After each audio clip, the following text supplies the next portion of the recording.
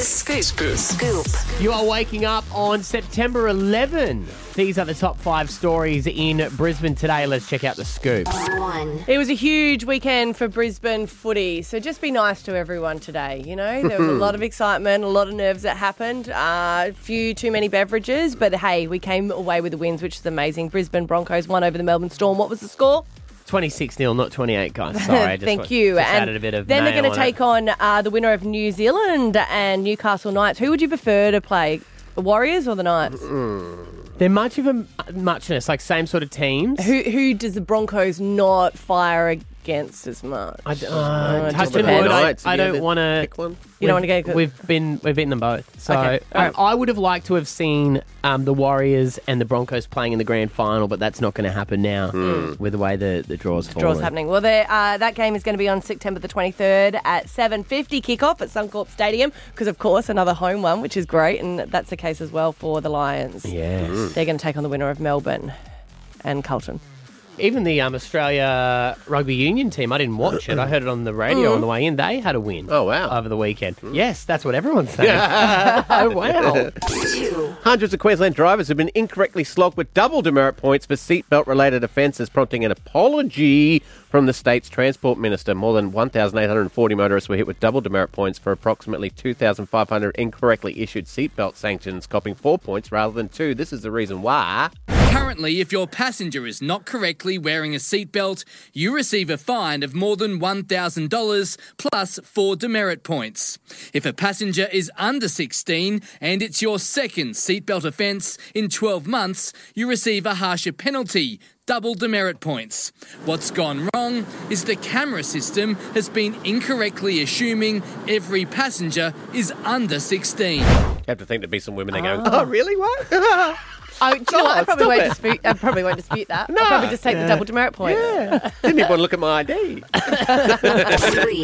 Hey, some airports, train stations and shopping centres, they're taking safety seriously and they're banning people wearing Crocs. I mean, that should have happened years ago. Is that crime against fashion or they're just doing safety? Well, Crocs are fashionable now. They've even released, I think they're really, really expensive, but there's some Shrek Crocs saw now those. that have been doing the rounds on the They internet got that you the can little buy. ears. Yeah. And my kids love Crocs. They put the giblets in them, which are like in the little holes at the front of the Crocs. Yeah. Put all little, what are they?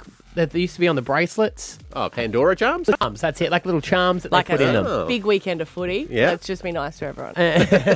And they plug all them in. But apparently the Crocs are getting stuck in the escalators. Why would they and- get stuck in the escalators when other shoes aren't? Because, I don't know, sports mode maybe? Well, And didn't they start as gardening?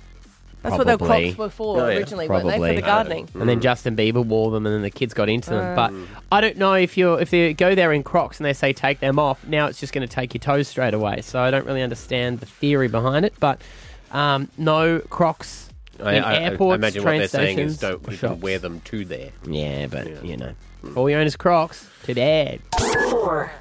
Well, you brought this to the table, Stav, on Friday. You were a little bit upset by this. Well, actually, you probably don't like him. But talking about the host of today, the Tonight Show, Jimmy Fallon, has apparently apologised to staff. There were a lot of allegations saying that it was a toxic workplace, and they're saying that he was very erratic. They didn't know what Jimmy they were going to get on what day. Sometimes he could be in a good mood, sometimes he could be in a bad mood. Kind of like anyone, really, when you think of it. But he's had to apologise shortly after. So he organised a Zoom meeting after this story broke and apologised to staff and said that's not a workplace that he wants to have. So it'll be interesting to know whether... I don't think anyone is suing them the same way that they were trying to with Ellen. No, but I don't think it's over yet. 5. All right, they do this a lot, but there's 3,000 new entries into the latest edition of the Macquarie Dictionary. Situationship, Barbie Core, and Spicy Cough are among the Spicy cough 3,000 is new entries. COVID, right? But what's Barbiecore? I don't know. Well, Barbie, we'll have to look it up in the dictionary. Also on the list is Goblin Mode, a pattern of behaviour characterised by embracing of indolence and slovenliness.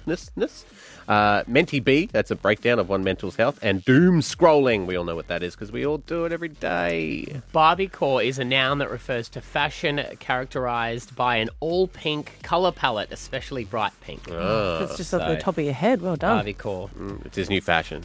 Yeah. Well, hashtag Barbiecore.